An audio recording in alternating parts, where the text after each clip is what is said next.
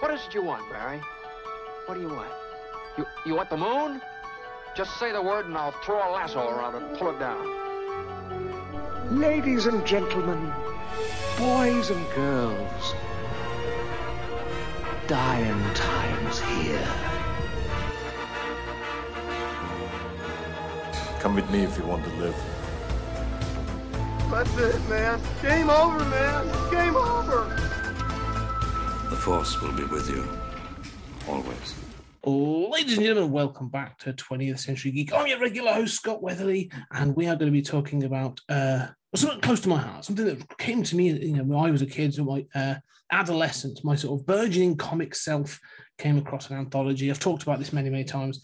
It's been 45 years for this great anthology. 2000 AD has reached 45 years this year, and I'm going to talk about it, but I'm not talking about it with just anybody.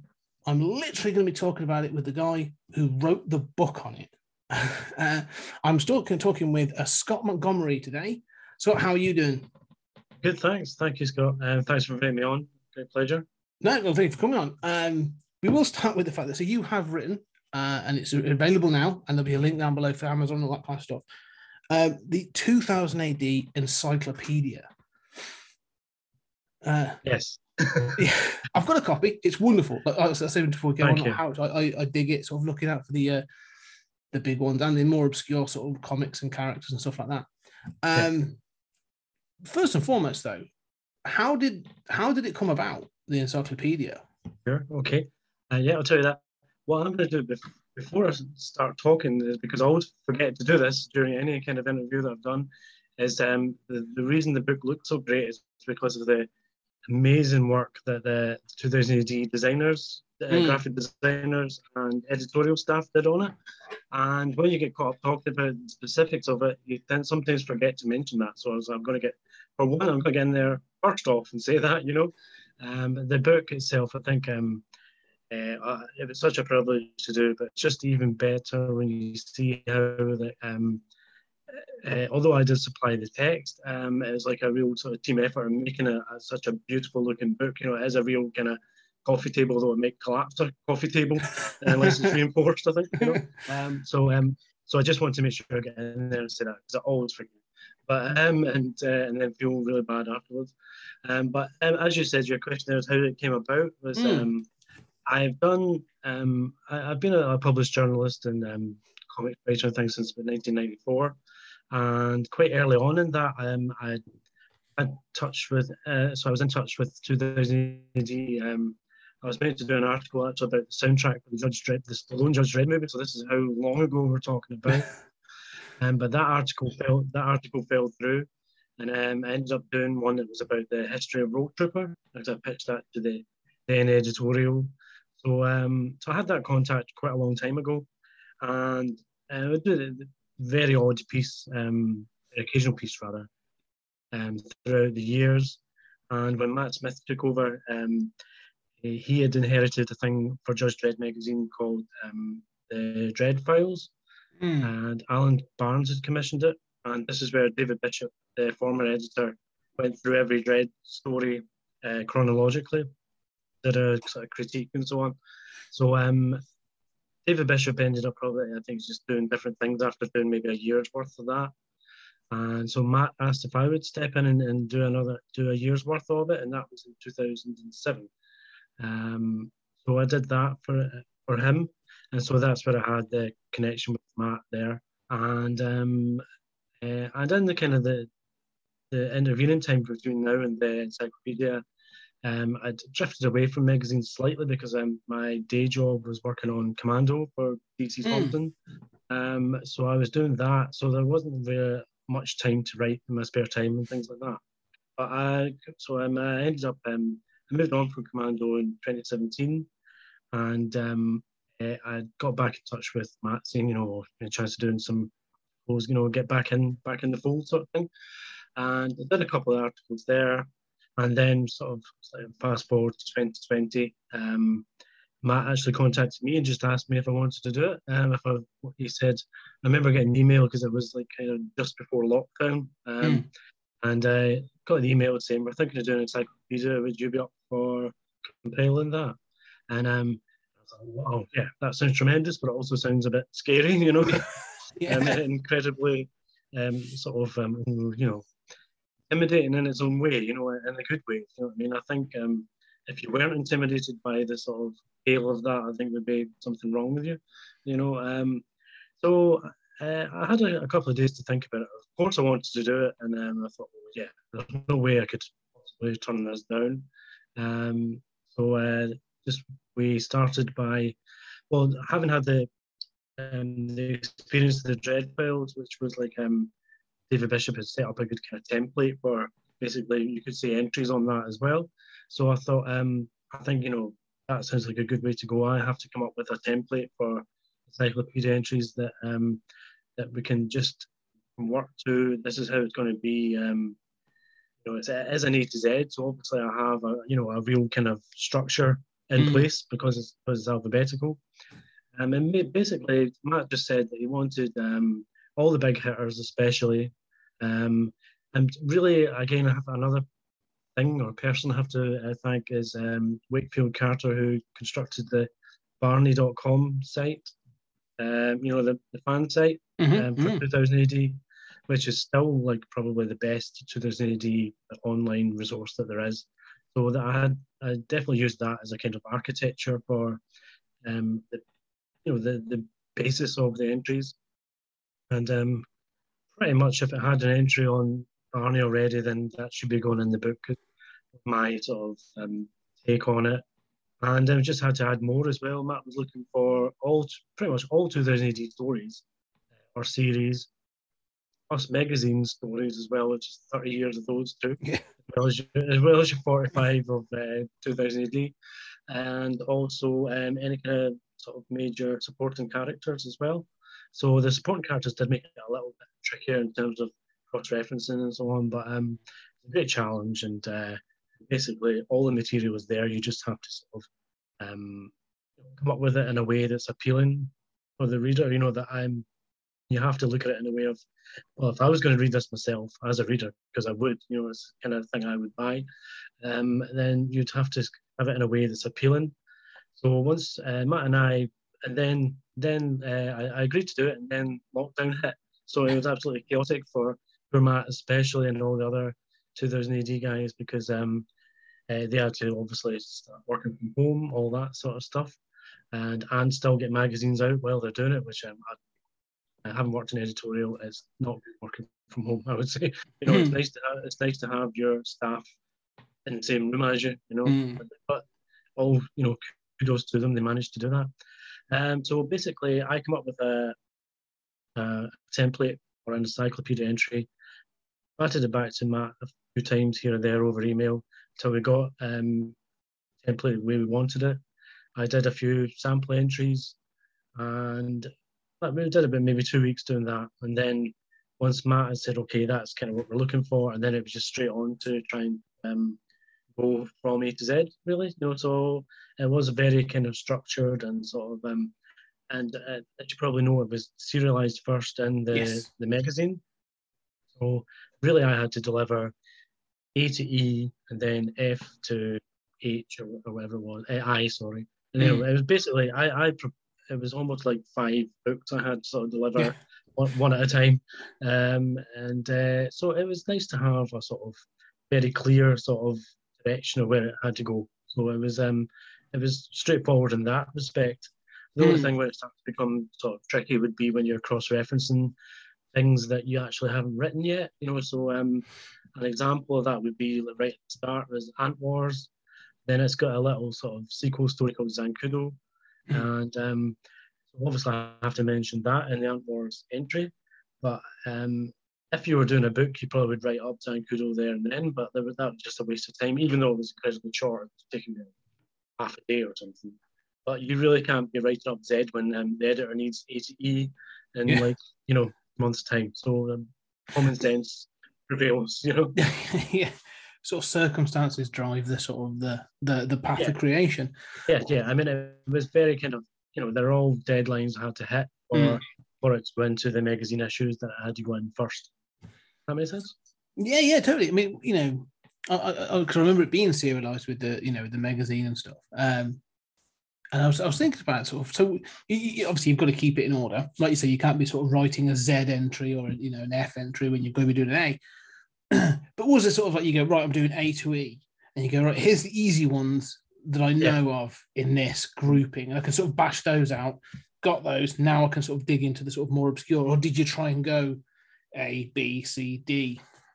No, it was kind of what you said there. It was sort of go for the ones that you're familiar with, especially, you know, things that was, I could probably get that done fairly quickly. And don't get me wrong, you know, good writing well isn't about being fast all the time, but it's certainly, as you say, you know that you have to get this done, you know, and you are time bound as well. So it was a case of that. I'd say I would always go for first the sort of, actually it would always be things I was familiar with, but also the kind of shorter things as well, things that there's not so much to read in advance. So you just feel that you're getting something done every single day that you're writing, and I suppose technically you could say the sort of easier side of the spectrum, you try and do that first. Give yourself more time to do the things that require much more reading, for example, or whatever. Because I definitely did try to research every entry. I wouldn't, you know, I think sometimes you think your memory is really good, and it might be, but it's maybe not that good, you know. And you need to sort of properly look at things. If the pages are there, then you should be looking at them to. You know, I can imagine. Were there any, you know, you say about the big hitters, like, you know, instantly you're like, you know, Judge Dredd, Slain, Rogue Trooper, Durham Red. You've got those sort of like ones, I suppose. You know, ABC Warriors. There you go. Okay, great, got those. As you were going through this, though, and you're sort of going through, I don't know, the sort of second tier and the more obscure characters. Did you have an experience where you were like, oh man, I haven't read that in years. Like, I've got to go back and read that? Or yes, absolutely. Yeah, it was a nice sort of, you know, you're rediscovering some stuff that you maybe like you did like before, but you hadn't read it in decades. And there are quite a few of those, although I knew the first series of Skids really well, was just it's like in my era. I should have said as well, I've been a 2000 AD fan since 1981, at the age of 9, and so I just got into just after Rogue Trooper started. So you're talking like Prog 231, and so that era is very well kind of etched in my memory, because I like in 1981 there wasn't a huge amount of other things to do with your time, so what I did was probably read the same issue 2000 AD over and over again until the next one came out. So there's things that I could tell you about probably 40 years ago, but then if you ask me for something from 5 years ago, I might struggle a little bit initially. So maybe you find that yourself as well as a fan. So excuse me. So yeah, there's a lot of things that I rediscovered. Skiz was definitely one of them. I knew, as I said, I knew the first arc very well, but just reading it again, it just really enjoyed reading it again. You know, from cover to cover sort of thing. And then I had to read the Skiz 2 and 3 again. I do remember them. Obviously, the first series definitely is the real classic. You know, so rediscovering things like Skiz, and also some of the 90s things that I remember liking, but then I just really enjoyed reading them again. It was like Hooligan's Haircut, a great one to revisit. You know, it just kind of just captures an era, doesn't it? You know, it's just like 1990. I think even before I read it, I had been on about some 1990 music on YouTube and things like that. I don't know. Set the mood. I say set the mood. Yeah, absolutely. Listen to Adamski and Seal and things like that. So, so hopefully when people read the book, you know, I think, you may well sort of, you know, think of something reasonably obscure and then go straight to and look that up and see what's there. So I definitely wanted to do that for people, you know, really try to cover pretty much every 2000 AD initial series anyway, you know. It's quite funny though, sometimes when you go online and you see a reaction or whatever, and someone might say, has it got, or I can't actually think of something really obscure now from Dread, or, you know, oh no, Tweak is in it, but say something even more obscure than that, right? Real one-off villains or something like that. And I was like, oh no, that's not in it. So no, I think it's like with Dread, it's got 45 years of its own, and it even had its own A to Z back in 1995, I think it was. Yeah, you got the Ultimate History or something like that. Yeah. So there's already been history books written on Dredd, and those are in minute detail for themselves. So unfortunately, couldn't get all that, but it certainly tried to get all your kind of supporting villains where possible. So say George Carl is in there, or things like that. Yeah, he's worthy of an entry of his own. So I've tried my best to do it. And when it comes to Dredd, just so much. And I think I've just done the best sort of broad stroke on that we could really. But certainly some of your more obscure 2000 AD one-offs and things like that, they are mentioned, however, sort of fleetingly, because there wasn't infinite space. So something like really obscure, like a Dry Run or something like that. I mean, it's got a few sentences because that's really all we could kind of supply there. And and I have to say as well, there were some that I just couldn't get pages to read because of lockdown. If the world had been as normal, I imagine I would have even gone down to Oxford to get to actually look at the archives in person or something like that. But Matt did supply me with basically anything that was digitized. I could have access to it so that I could just basically read it on screens and so on. And that's how I got through the research side of it. It's really just, it was all anything digitized I could see. So there was the odd thing here that I couldn't really sort of see the pages, and sort of just did the best I could in terms of some online research, comic sites or what have you, just so that something could still get an entry in the book. Yeah, I would say you've done sterling work on that front. I mean, I did that. I've got it in front of me just to look, and I was good. I would admit I was one of those. I would be one of those sods that but it's so and so in it, sort of. Yeah.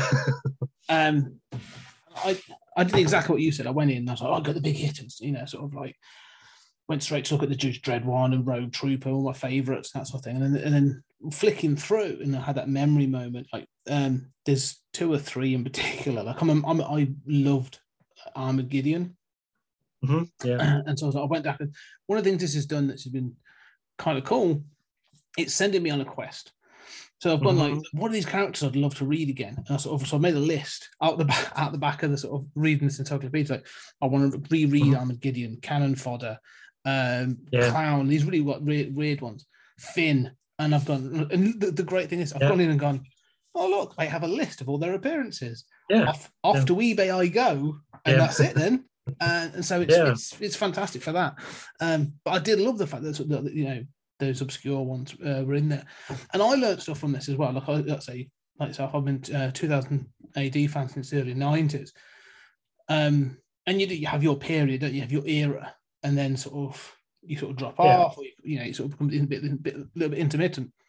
And so going back and the sort of stories I haven't read, or the characters have come back because I like, and you go, oh, there's all these other appearances I haven't seen before. I really should go check these out. So it acts as a fantastic resource to do that.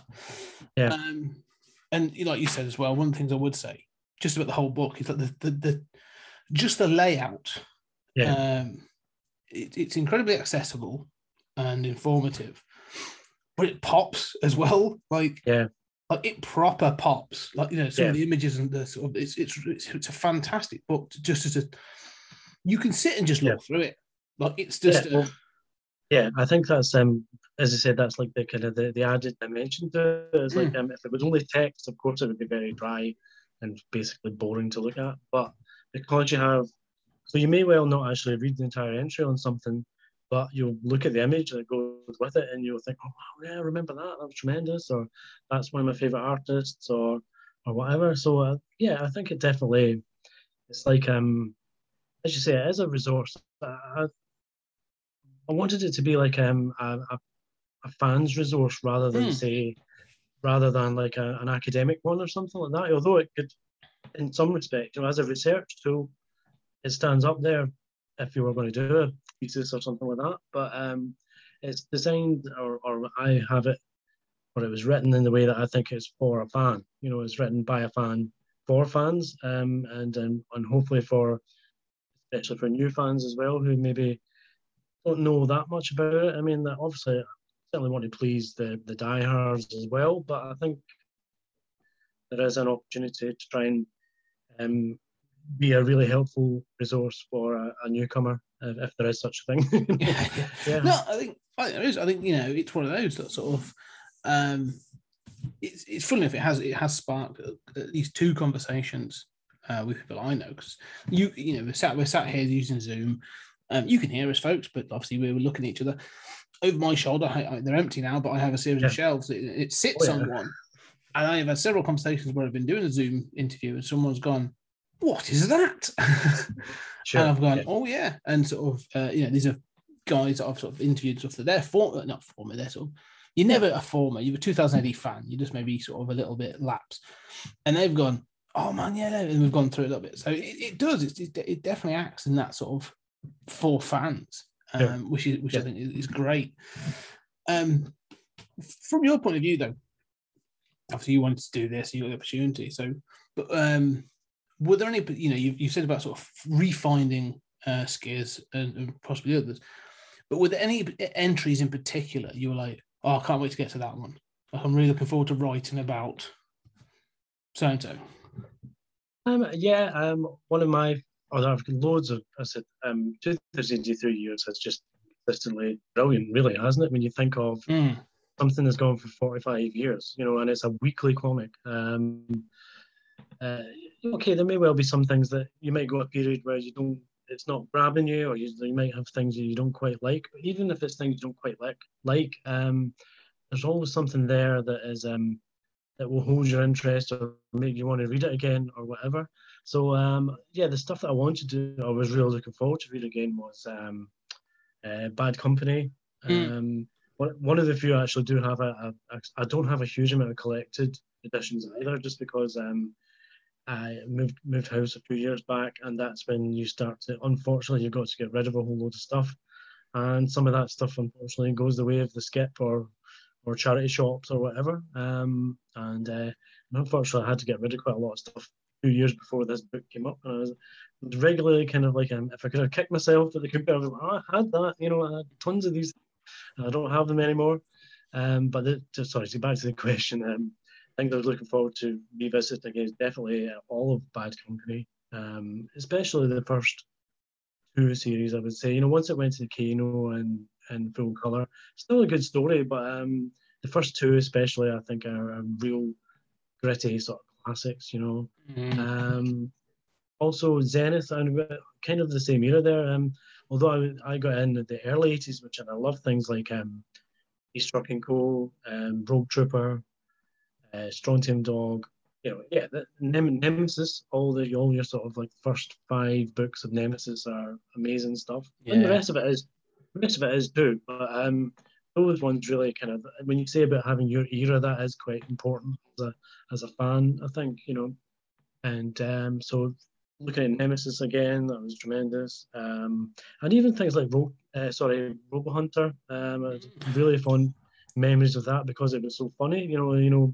Robo Hunter and Ace Trucking Co. kind of like they helped balance out the grim stuff from 2080, because as we've always said as well, it is really, for a kids comic at the time, it really was quite adult at times, and I looked back, I read like every sort of page of Flesh that I could find, because I felt I was a little bit rusty on it, and when you look at the early pages of Flesh or like Charcoal, I mean, they're so dirty, it's unbelievable, this is like 7, 8-year-olds, 9-year-olds reading this stuff.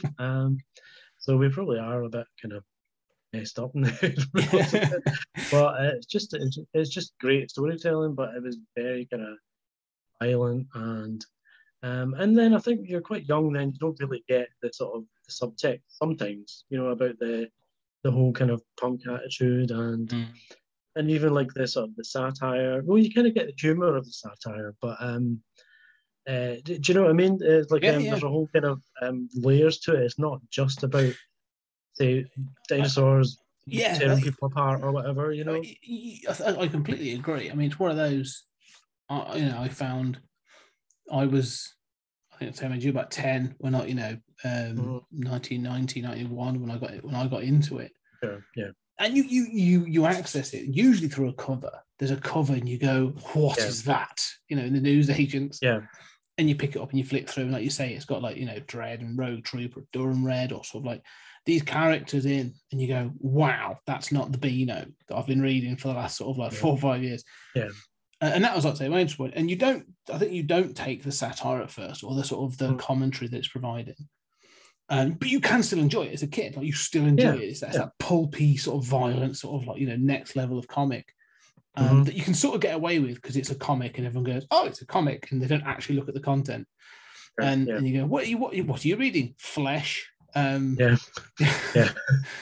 I mean, imagine if you showed that to your teacher at the time at school, and I said it was a little bit before I started, but I imagine it just been confiscated or something, you know, like because like, it was so graphic. I mean, it's brilliant. I mean, when I do laugh when you look at the comparison between Frog 1 and 2 and, like, say, the Regenes, which are absolutely for kids of this era, you know. You know, there's no blood or anything like that, you know, quite rightly, probably, you know. I don't have a problem with that at all, you know, because it's like times have changed, you know.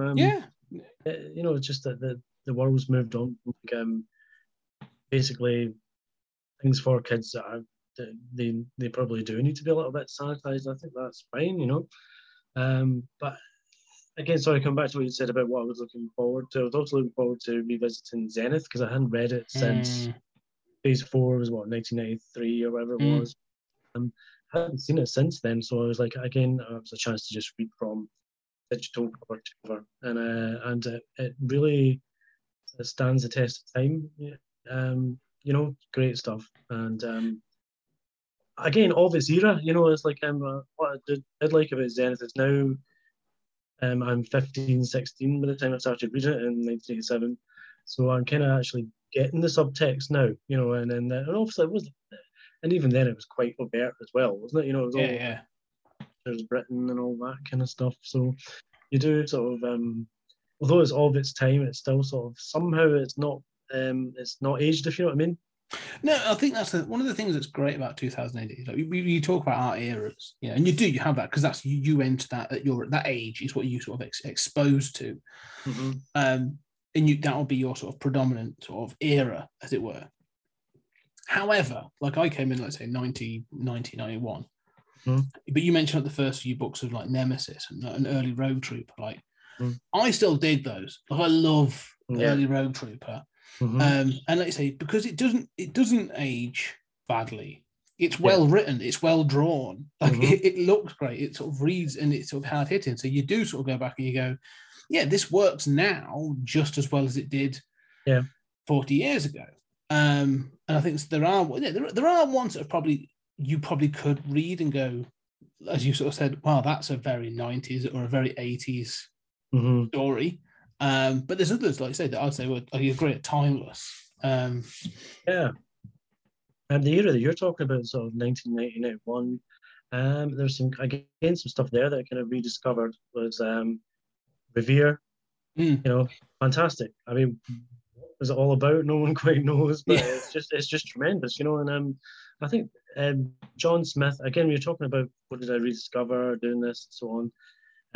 At the time in the 90s and so on, I never really got John Smith stories in general, you know, and they seemed to be a bit over my head at the time.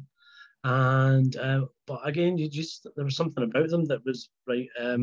Well, I don't really understand it, but it's still quite cool, sort of idea, you know. Or it's like, I want to understand this because this is so sort of psychedelic and weird, and I want to be weird like that, you know. and I'm not. So, did you know what I mean by that? It's just sort of I agree. There's an atmosphere about it and something that you want to sort of get it, if you know what I mean. And reading those again, I think such a tonal sort of shift from the 2000 AD of 1977 to 1991, 92. Yeah, it's a bit odd and a bit trippy and sort of of its era was like there was all this sort of dance, you know, that kind of sort of dance and old culture and all that. Rave culture, yeah. Yeah, I think it did sort of translate onto the comic pages as well, because probably the creators that was their life at the time. You know, if they're sort of young people out clubbing and stuff, it maybe just has an influence on the work as well. So yeah, I mean, it's odd but good, you know, and I think it's still perfectly sort of valid. I mean, yeah, I'm making it sound as if I'm not.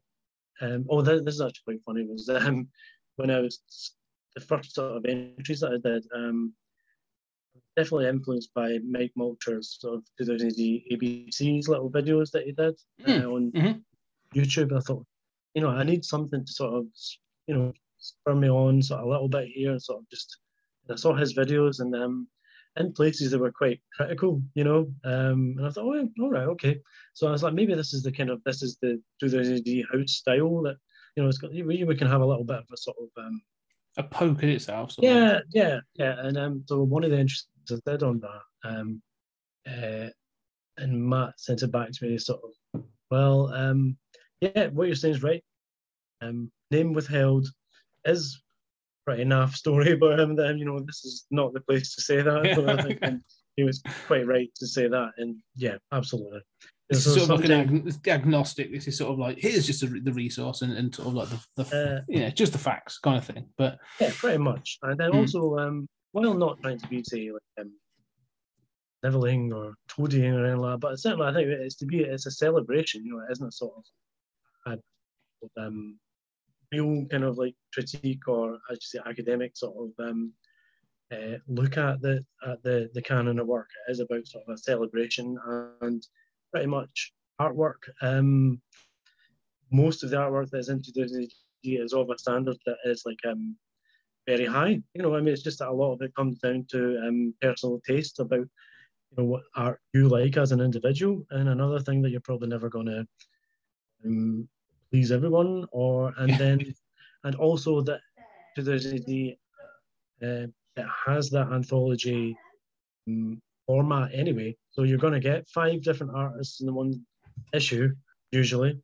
Yeah. So it is going to be very eclectic and you know, very different, and we want to celebrate that. And because you, as I said, may well be a story that you don't particularly like, but it might be drawn by someone who is an excellent artist, and we want to kind of celebrate that. So I wanted it to be, as I said, it wasn't particularly in the brief. It said you have to be sort of incredibly upbeat about everything. It's just that the majority of the material is really good. So. I think you know the benefit of an anthology is exactly that, isn't it? Like you get different styles, and even if there's a period when sort of like it's not all hitting your buttons, it's still going to look good. Like you say, there's you know, and one of the things I would say is, you know, you were saying about the different eras as well, and those thoughts about the rave culture compared to like the punk culture and that sort of thing. Yeah. One of the things that it sort of comes through when you sort of, you know, when you start to look in the encyclopedia, because you know, possibly done some, you know, your era, whoever you are, you do see that 2008 like clearly adapted over time. Yeah. Sometimes better than others, but you know, as is always the case with anything. But you look at that sort of like those early 80s and sort of, you know, then it's like, okay, we can now do slightly glossier colours, and they take the chance on like painted art, and then they'll do some other bits and pieces. And so, like you say, so the art as well is this is almost in some cases, like you say, like picture after picture, you can just go to the art and I'm like, oh yeah, that looks ace. That's sort of so good. Yeah. And the art has changed over time, but it's always been, it's never been boring. Let's put it that way. I don't think the art has ever been boring in 2000 AD. Yeah. Did you get the influence of like the images that got picked to go with the entries? Like, you know, did they sort of? Not really. I tended to be like I would sort of trust the editorial department on that. You know, I think sometimes images might kind of suggest themselves from where you might focus on an entry or something like that. So there wasn't a huge amount of room for the illustrations, if you know what I mean, in terms of like to have a whole plethora of them. So it tended to, I think, probably Matt himself or working with the design team, they would have just sort of decided themselves really on that. I would think mainly on that. You know, I think, you know, if you're going to have a bad company image, then there's a good chance it's going to be Kano or if I've suggested, I may well mention, say, a specific cover in an entry, but then that would probably maybe be sort of put forward. On the whole, though, I didn't actually suggest saying, have the cover off there or whatever. Although some of them would, as I said, some would find their way into the text, so sometimes they would actually be kind of suggested maybe as like small sidebars or something like that. But on the whole, it was more a case I was very much on the text rather than where it was going to look. That's someone else's department, really. Yeah. Well, no, I don't have to worry about it. but you know what I mean? Not to sort of be dismissive of it, obviously. Just wanted to just sort of, go with the flow and trust their judgment on that, because I knew they would make a good job of it. But certainly, again, it's quite hard to sort of, sometimes it's actually, you might give yourself more of a headache trying to think of an image to go with something, and then you think, well, no, I think I'll trust the design team on pretty much almost everything to do with the visuals, because they know what they're doing. That's what they're there for. That's their job. Yeah. And that's their skill set. No, good, it does work. One of the things, I've asked this of a few people recently, so I've been doing some other bits and pieces with guys from 2000 AD. And obviously we've had Dredd and Judge Dredd, which is, 95, so almost one of your entry points. This book, one of the things with this book is, like I say, he's got the villain, he's got every other story in there, every other series, and these obscure little odd characters or these sci-fi epics or whatever. This book, I'm surprised, has not become sort of like an IP sort of like catalogue. From a Hollywood point of view, like slipping through this and going like, I forget, like Duncan Jones was going to make Rogue Trooper. But then you look and you're like, we've had like, Game of Thrones and all these other like, why don't we have a Slain TV show? Like, why is no one sitting through this and going like, that looks aged? Where's that? Like, it just feels odd. I don't know, what are your thoughts on that? Yeah, absolutely. Yeah, I don't know. I really don't know anything about the TV and movie world, to be honest.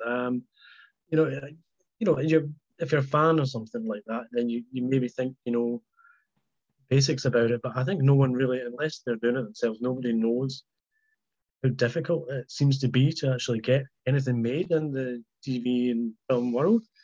But as you say, that's your calling card right there.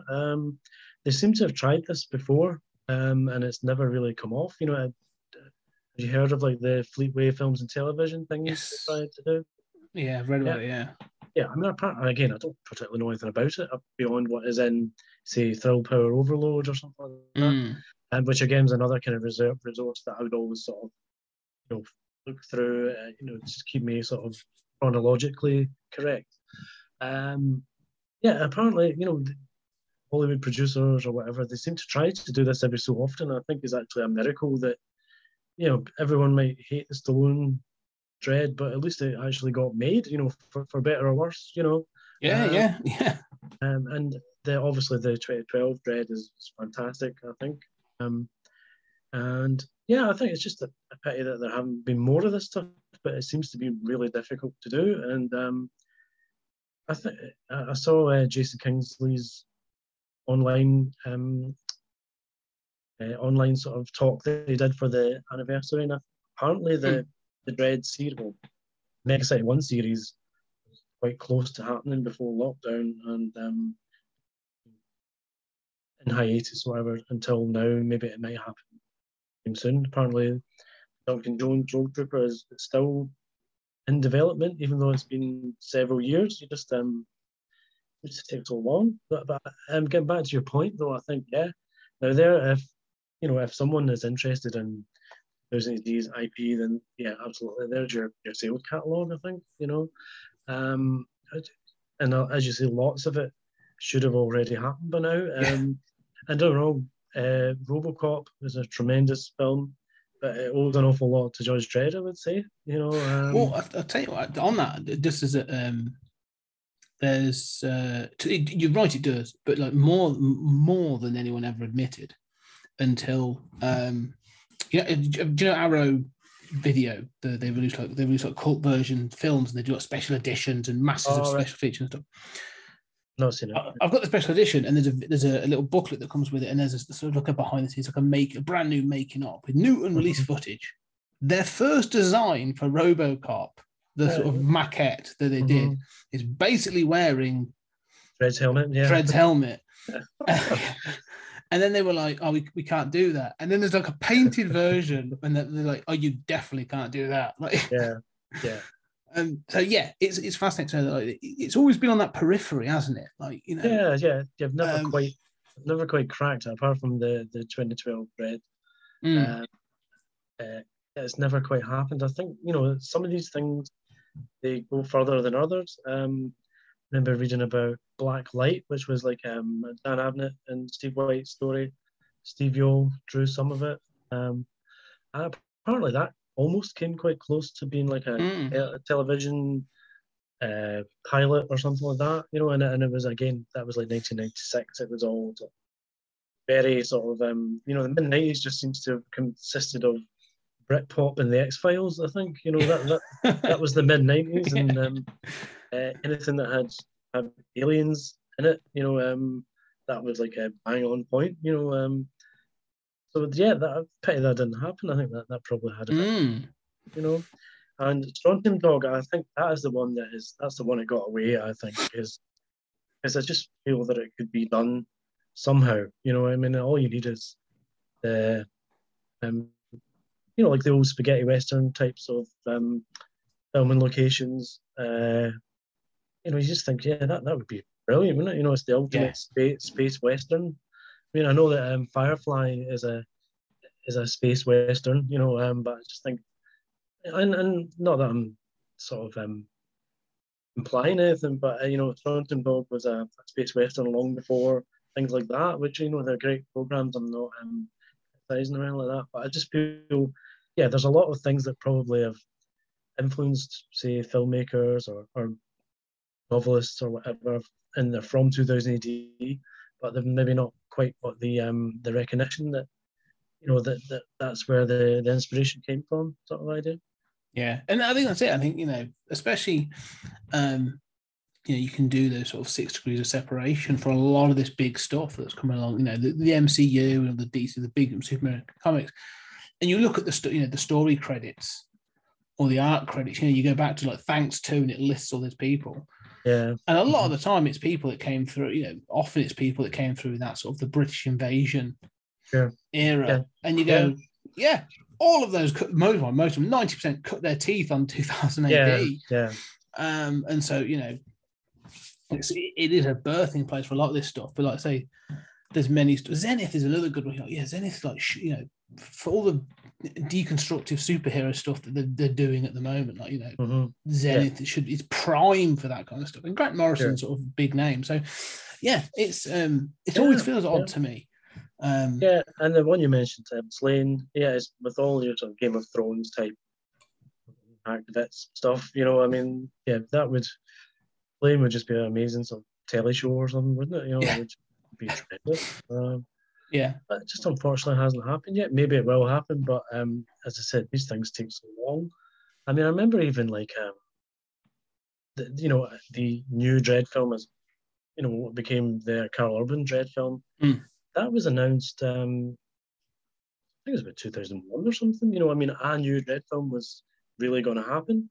So it took about 10 years to actually get made when you think about it, you know? That's a long time. And yeah, it's these things, it's like I say, gestation. I mean, I would love to see, you know, the ones that have been percolating, like the Road Trooper one is the one I'd be like, I'd love to see that in that sort of.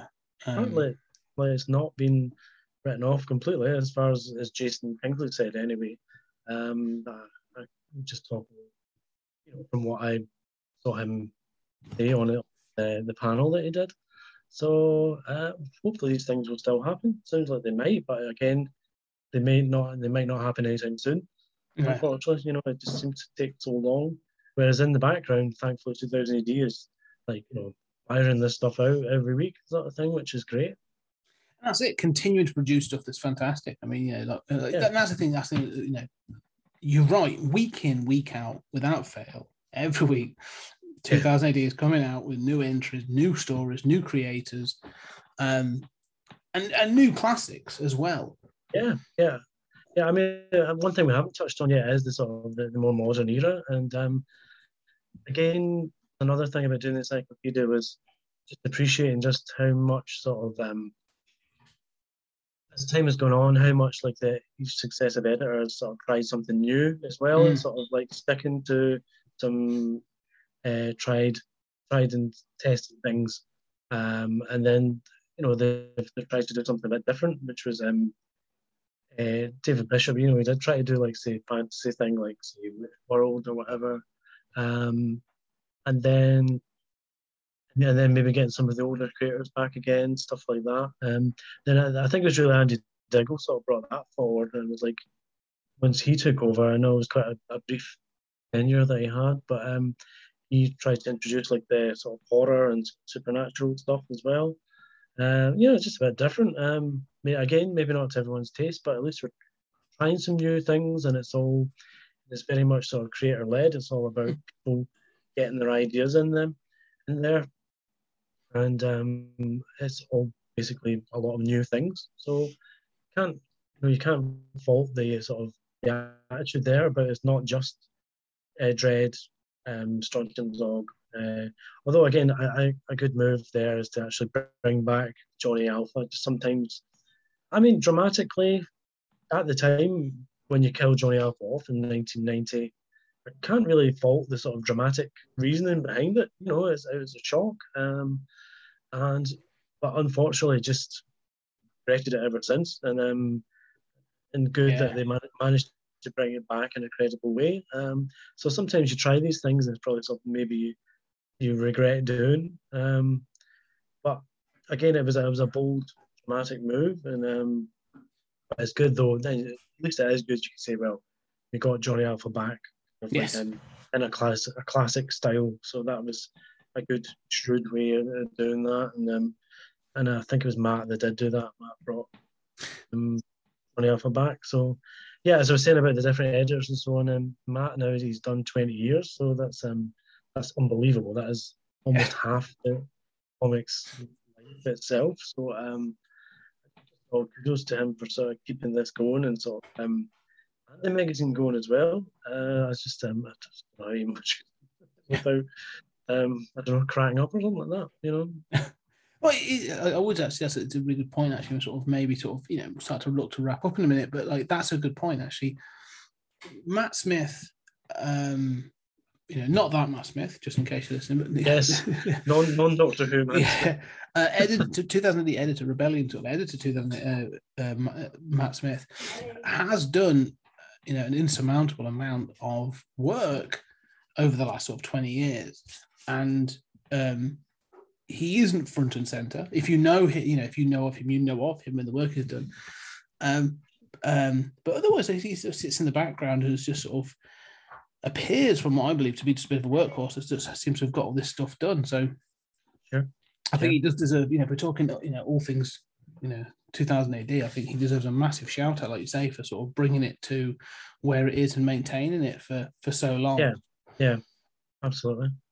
And I think each editor through the years as well, they have all sort of done something to keep you've got to remember that they've kept it going. And I said it may well be, I know some fans, they'll have eras that they don't like or whatever, and I get that, and I understand. But there are a lot of times there where 2000 AD could no longer be with us, and it's still with us. And obviously, a big shout out there is Rebellion taking over as publishers in the year 2000. So, yeah, we've definitely got to thank them for that. But also just the fact that Matt has kept it going as well, longer than anyone. And absolutely, that all the editors have. I mean, if you're talking heroes, of course, Pat Mills. Yeah. If it wasn't for him right Yeah. at the start, then we wouldn't be having this conversation. And also, again, Steve McManus. I don't want to miss anyone out. All the editors have done some kind of superb work there that's kept the title going. But Steve McManus as well just seems to have been that classic era that we're talking about. That's when I get into it and so on. He was the real sort of, caretaker of it then. You know what I mean? It's just like he kept it going through that sort of era where it did change when, all the artists started doing the American things. And he kept that going. And Richard Burton as well. So those guys really sort of, you've got to thank them all for there still being 45 years worth of 2000 and 30 years of the magazine. It is a real sort of litany of sort of stars. Like, you know, they've just all worked out. I mean, appreciate them all, really. You know, and you're right that they've all brought something to it that some fallen by the wayside, some of it's grown. But the fact of the matter is, it's all part of the 2000 AD history, and I'm really grateful that they've actually got that. Right? Yeah.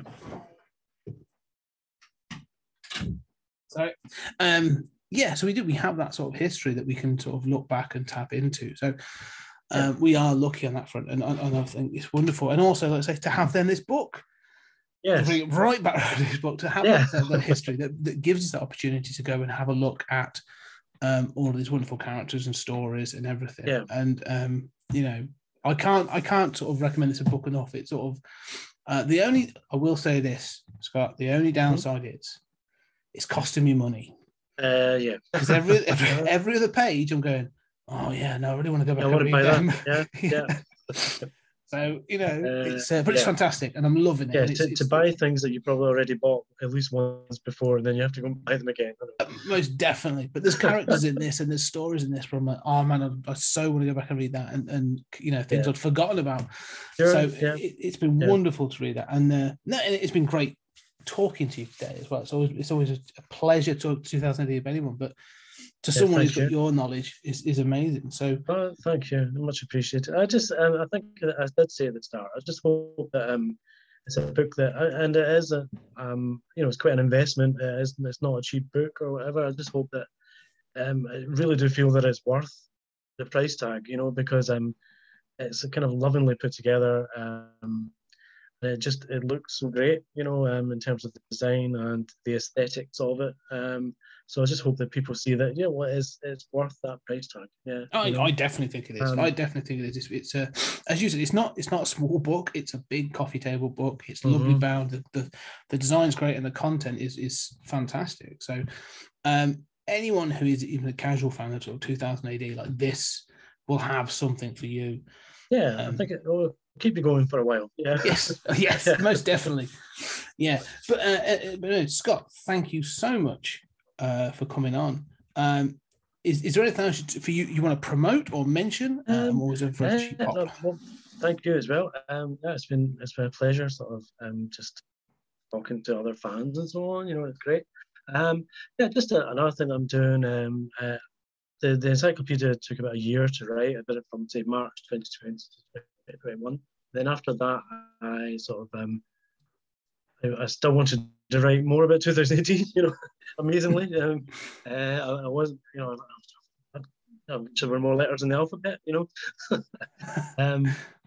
so I did. I pitched an idea to Matt about doing, instead of A to Z, we could have a sort of years ago they did the Bargs Review of the Year. Yes. And I thought, well, maybe we could try and do something like that as another celebration of 45 years. So that's in the weekly prog just now.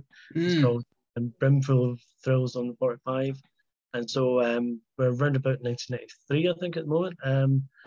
And so that's going on throughout this year as well. So I've got a page each week there, which is, again, such a real fun to do. Sort of, again, it's like the sort of nostalgia side of it. Just rediscovering also these when classic series started. So it's like a little kind of snapshot of a year in the life of, if people haven't seen it already, then that's a sort of little bonus sort of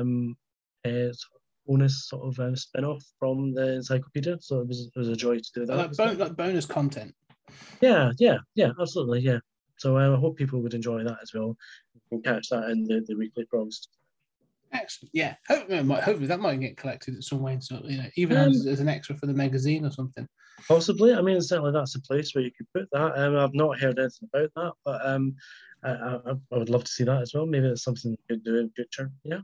But anyway, Scott, thank you very much for coming. As I say, it's been great talking. And ladies and gentlemen, if you're listening, do go check out the 2018 Encyclopedia. There's a link down below this. So go check it out. It's available now from all your, you know, whatever sells books online mainly, and not online, but you know, we're pretty much online. And another thing is that I joined Twitter a year ago, so it's nearly a year I've been on there. And if anyone wants to follow me there, then please do. Yeah, I'll put that down below. I will put the @ down there.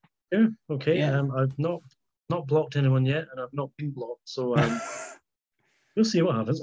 As I say, that's a sort of like a Twitter rite of passage. At some point, you will be blocked or block someone. So it's we've all done it in a year. So Scott, thanks again. It was a pleasure talking to you. So thanks very much. That's good. So yeah, ladies and gentlemen, if you do like the show and you've enjoyed everything, don't forget to leave us a review on your podcast catcher. And anything 4 stars, 5 stars, always fantastic. And also check out our Patreon, www.patreon.com/20CG Media. Whole host of other podcast goodies on there. 30-minute thoughts, talking about the Twilight Zone, all kinds of bits and pieces. Again, links down below to all these different bits and pieces.